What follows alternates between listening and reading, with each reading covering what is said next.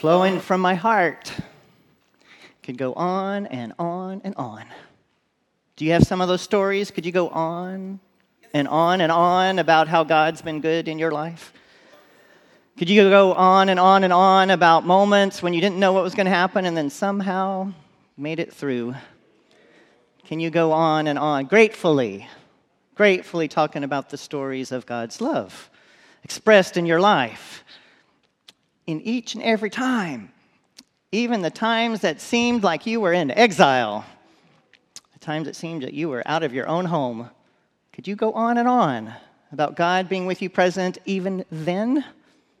Even then? I love that song, Grateful, and I love pairing it to the song we heard between Ruth and Naomi. Thank you, Jubilee Theater, for doing that for us.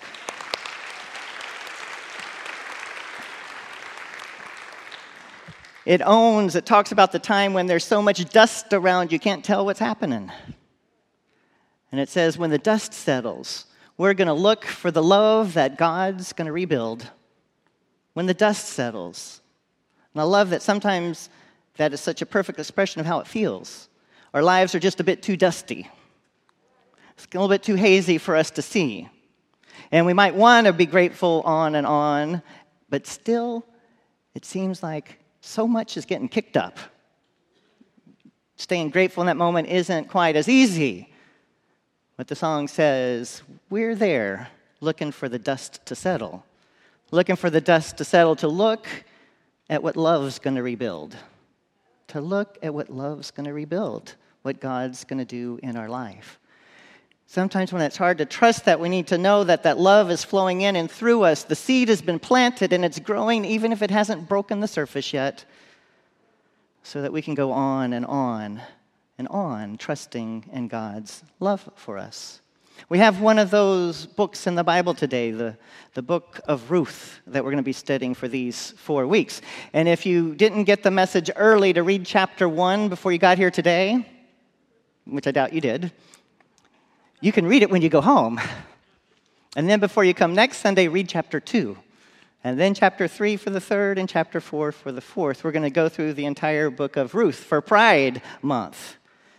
Because we can tell stories as a people of pride, of a love that we're proud of.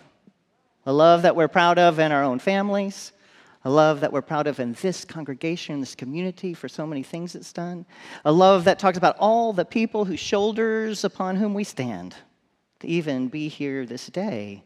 And we're going to talk about those stories throughout the month of Pride as we explore the story of this family of Ruth and Naomi. So I only get to talk about chapter 1 today. So you have to come next week to find out what happens next in the story. But it's actually a wonderful and fascinating chapter because we heard part of it acted out of what's going on. And to get the backstory, in the first paragraph, what happens is Ruth is a part of Naomi's family through marriage. 10 years before this happens, Naomi and her husband Elimelech leave town, leave Bethlehem, because there's a famine. So they're actually forced to migrate. They're forced to leave because there isn't enough to sustain them. So they leave Bethlehem and they go into the land of Moab. And they go into this place that they're not familiar with their 2 sons, Kilion and Mahlon. But something about those names tells you something's not right, even at the beginning. So she goes into Moab with these 2 sons, whose names essentially mean disease and not long for this world. And we hear 10 years later that they've died. Before they've died, they found 2 wives for them from the local women that are there. So Moabites, not Jewish folk, but Moabites. And so 10 years before, they are forced to leave in order to find food. I don't know if you've ever been forced to leave something before because there's just no sustenance for you there anymore. And they live for 10 years in this place of Moab. And then hard times come again. And they get word. They get word during the hard times in Moab that bread has returned to the house of bread. Bethlehem is translated as the house of bread. So in this story, they're making a play on the words, but bread has returned to the house of bread, to Bethlehem. So they leave Moab to head home. And that's when we get to the action from today. Do the new daughter-in-law go back to Bethlehem with Naomi or not? What's the best thing for this family? And Naomi's not sure. Does she want to be tied down with two foreign daughter-in-laws? Is that the best story for them? And so she's telling them to go home. And one does and one stays. And I want to tell you a little bit more about what some of these names mean, because sometimes when you're going through hard times in your life, you don't necessarily know how to express gratefulness. You just sit in the place that's hurting. And that's where we find Naomi in chapter 1. So Naomi in chapter 1 says, "Don't call me Naomi," which means pleasant or sweet. Don't call me Naomi. Call me Mara, which means bitter. And it sets up the tone of the story. The name sweet, the name pleasant. She says, that's not who I am. Call me bitter. Call me Mara. And I don't know in some of those dusty places in your life if you flirted with bitterness or not. But here she is in chapter 1, bitter. And it can be a spiritual place for us to explore and have the feelings and learn from them. But then, as this story goes on, the choice is, do we stay bitter or do we become better? And that unfolds in chapter 2, 3, and 4. Today, she's just bitter. So she gets to stay there for a while. Okay? And Ruth, by the name, you think something good's going to happen. So the name Ruth comes from the word Reut. And Reut means several things. Reut means a woman. And particularly, it means a woman friend. And we have a chart on this that they'll find pretty soon and go up. And this woman friend is a friend who satiates. Like that word? This is all wound up in the word Ruth, Reut. And not only does this woman friend satiate, it's also translated as full to overflowing. Ruth means there's something good going to happen. And I look out at you, some of you people here today, some of you Naomi and Ruths I see out there, and I know you found woman friendship that satiates you full to overflowing. Can you say amen? Okay. So here we're talking about a relationship that brings healing, in a woman that has that in their heart to bring to this relationship, into this bitterness. But it puts it next to another word, Moabite. So they've been in exile for these 10 years, so they had food with the Moabites, who are not their people. And the Bible tells the Jewish people to stay away from them. They are our enemy. They are people who've killed us. Don't let a Moabite in your family, even after 10 generations. So the book is setting up a tension. Ruth the Moabite, the one who is a blessing, but we have always known as someone we're supposed to avoid. You know anything like that in your life? The one who's a blessing, but that you've been told to avoid? I know some people had to go about choosing whole new families because people thought they'd been told to be avoided. Oh, goodness. This little bitty book of 4 chapters. It depends on where it's placed in the Bible. Location, location, location. And if you're familiar with your Christian Bible in the Old Testament, when you look at the Hebrew scripture part, it has Ruth placed right after Judges and right before Samuel. Because Samuel is the one who anoints David. And in the story, Ruth is David's great-great-grandmother. So Ruth has to come before David, right? So in our Christian story, we have put Ruth before Samuel. That's good. It follows the story. It can kind of help us keep things in order. But if we look at the Hebrew tradition, the book of Ruth is not placed there. The book of Ruth is placed way later in the Bible in a section called the Writings. It's not placed in this place at all.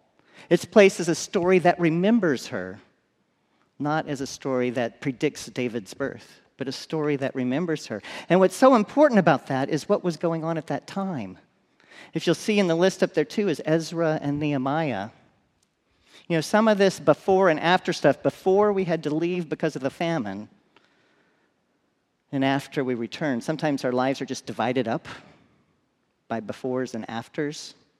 And in this little family's life, they had the before of what it meant to live before their husbands died. And then they had the after. We may have times like that in our life too. In the scripture story, there was the before slavery in Egypt, and there was an after slavery in Egypt. In Scripture, there is a before the flood and an after the flood. In this church's life, there's a before the flood and an after the flood, you know? In Scripture, there's also another important part. It is before the exile to Babylon and after the exile to Babylon. So when you see the Hebrew writings grouped this way, many of these writings are after the exile in Babylon. And that means something different. So I'm framing this for the next 4 weeks. You won't have to hear it next Sunday. But try and remember, since it's placed here, it actually goes alongside Nehemiah and Ezra. The people were returning from exile. They had before being conquered and then coming back after being conquered. And as they came back, they tried to fix things so being conquered would never happen again. They wanted to be safe. And in being safe, they set up life in ways that they thought God wanted. And that meant we had to be pure. Ezra and Nehemiah wrote that we had to follow the law even better if we were not going to get punished in the same way. And so Ezra and Nehemiah were telling people who came back from Babylon, back into the area, back to form families, to get rid of any of the families you've had in the meantime. If you married a Moabite, or anyone from another tribe, get rid of them because they're not pure enough. And also get rid of the kids you've had with them because those kids aren't pure enough. And so Ezra and Nehemiah were preaching to the people to get rid of your families. Because in order to be pure enough before God, we have to make sure everyone has just the right amount of drops of Jewish blood. Otherwise, we can't include them. So right alongside those two books, hear how oppressive that is? Have you been told you couldn't be a part of someone's family? Has anyone wondered about your blood, your pedigree? Have you ever anyone talk about whether our president is a certain race enough or not? We do it. We do it now. So they're back in the book of Ruth and Ezra and Nehemiah, they're fighting these struggles. They're fighting the same things, some of the things we're fighting today, the legalism. And the book of Ruth stands for God's fierce inclusion. The book of Ruth stands for God saying, I'm not about excluding people. I'm about this Moabite. I'm about this person you believe isn't good enough to be about your family, rescuing all of us. I'm about letting you know that this Ruth person that you're trying to throw away is the very person through whom which our faith relies. And if you include them, you are my people. Fierce inclusion from the book of Ruth that fights Ezra and Nehemiah that were telling people to throw away their kids, throw away the wives, start over again so you can be pure enough. Oh, goodness, how many fights have we had in our world over purity? Oh, if we could just stop. If we could just stop. And I want to also share with you the word that Ruth uses to Naomi. Orpah goes home, Ruth stays. And the word they use about Ruth staying is the word, it's in Hebrew, it's spelled D-B-Q. They don't have vowels, so people assume it's dabak, but D-B-Q is the word. Ruth clung to Naomi. Ruth clung to Naomi is how DBQ is translated. There's only one other place in the scripture where this word is used. It's in the book of Genesis, chapter 2, verse 24. For this reason, a man shall leave his family and cling to his wife. DBQ, the Bach. For this reason, a person will leave a family and choose another family. For this reason, everything will get realigned. The Bach, choosing family. It's very important to me. I find very satisfying that the one who's called to be the Savior, in this case, I believe Ruth, chooses a new family. Chooses a family that others would say she should be rejected from. She, DBQ, the Bach, clings. In the scripture, that word means to choose a new family. Oh, can we hear that today? Choose a new family. Have any of you had to choose a new family? Have any of you had that family of choice? You know, you may have your blood family, but it's extended by family of choice. Your family of choice may have a partner and a friend and another friend and children. Your family of choice may include the whole neighborhood and the neighborhood beyond. Our families that we choose might look very different than what some others expect. So Ruth chooses Naomi, and she says it in a certain way. She says, I will go with you, I will lodge with you. And then the way it is in the scripture is, your people, my people. Not will be, but your people, my people. Your God, my God. And I will go with you until we die. What a promise. It doesn't change Naomi, though. She's still bitter. It doesn't immediately lift the cloud. It doesn't immediately lift the dust because she's still in her grief of losing all of those family members. And she's not quite sure what's happening when they go home. If they'll be accepted, if they'll find favor, if they won't. They're in the midst of transition. The dust hasn't settled. And she's not yet singing a song of gratitude. Even with Ruth's profession of, I will be with you forever,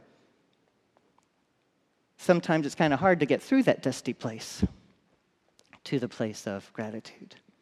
And we need to own it and allow it to be there, but also to encourage our people, our friends, our family, ourselves to take the next steps, which you'll hear chapter 2, 3, 4. Sometimes when you're forced to move or feel like you're starving and need to make a change, we wonder about gratefulness in those moments. I remember when I was feeling starving myself and I moved from here to Chicago with my husband, Walter. And when I look back at it, I'd have to tell you I was starving in some ways. The work I was doing just wasn't doing it anymore. And so I thought over there would be better. And I went for 10 years to Chicago and did some wonderful work there. But again, this sense of spiritual starving, of something else needed to be different. I needed to change.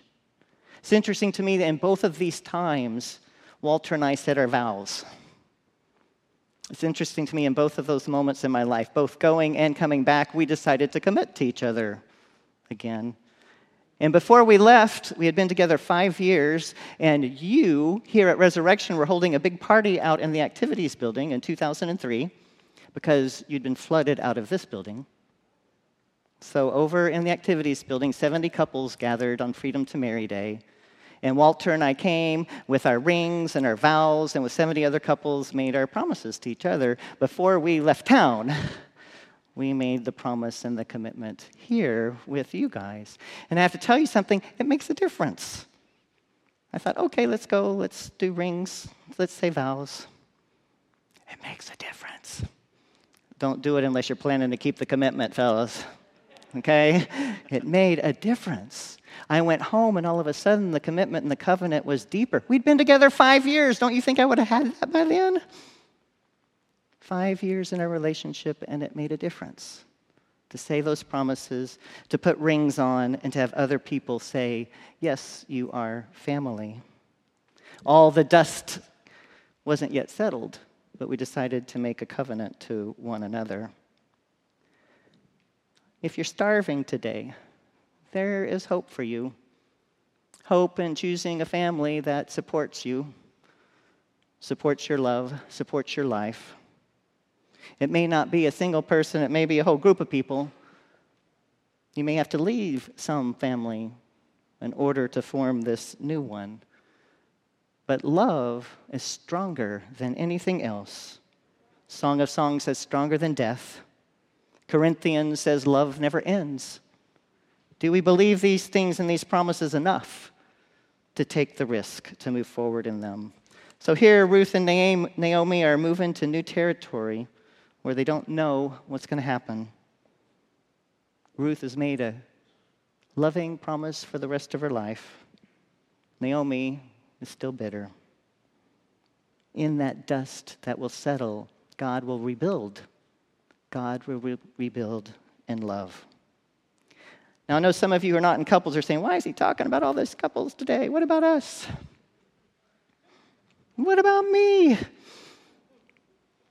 You've made your family of choice. I certainly hope, whether single or coupled, that you know you are loved just as well. Even Disney knows it now. It's not just true love's kiss that saves you, right? Have you noticed in the shows? Maleficent, it's Maleficent's own healing of herself that ends up saving the person in need. And even Frozen, even if you're tired of it, in Frozen, let it go. She gets saved by her own ability to love. You know, loving action is what God calls us to be about and indeed heals us. In the scripture we heard from 1 John today, the same thing. You are in God's love. When you abide in God's love, God abides in you. Love your neighbor. Love your neighbor. So it's not just about couples. It's not just about romance. It's about something deeper. It's about loving the whole world. It's about blessing all those around you. One of our members visited another person in the hospital this week and was frustrated to say that they weren't present. It looked like they were drugged too much. And I had to say, your visit was the very presence of God. In that space, in that time, your visit was the very presence of God. Whether they knew you were there or not, you manifested God to them in that place, in that hospital. Another one of our members, several of them, during the flood, if you want love to be proud of, go sit in that hospital room and be God's presence. During the flood, people showed up here and stayed till 3 o'clock in the morning to make sure folks would be safe.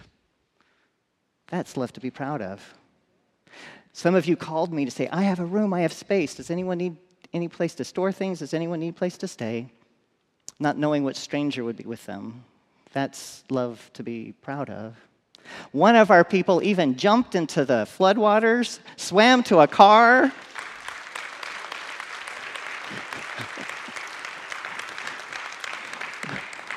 rescued a woman and her dog. He happens to direct our sanctuary choir. That's love to be proud of. So when we hear these promises today of God being faithful to us, to be grateful on and on, even when the dust is still flying around, even if you're still bitter today, the promise of God is this: I will love you forever. You are mine. I abide in you. Keep on loving. It's a love to be proud of. Thanks be to God. Amen.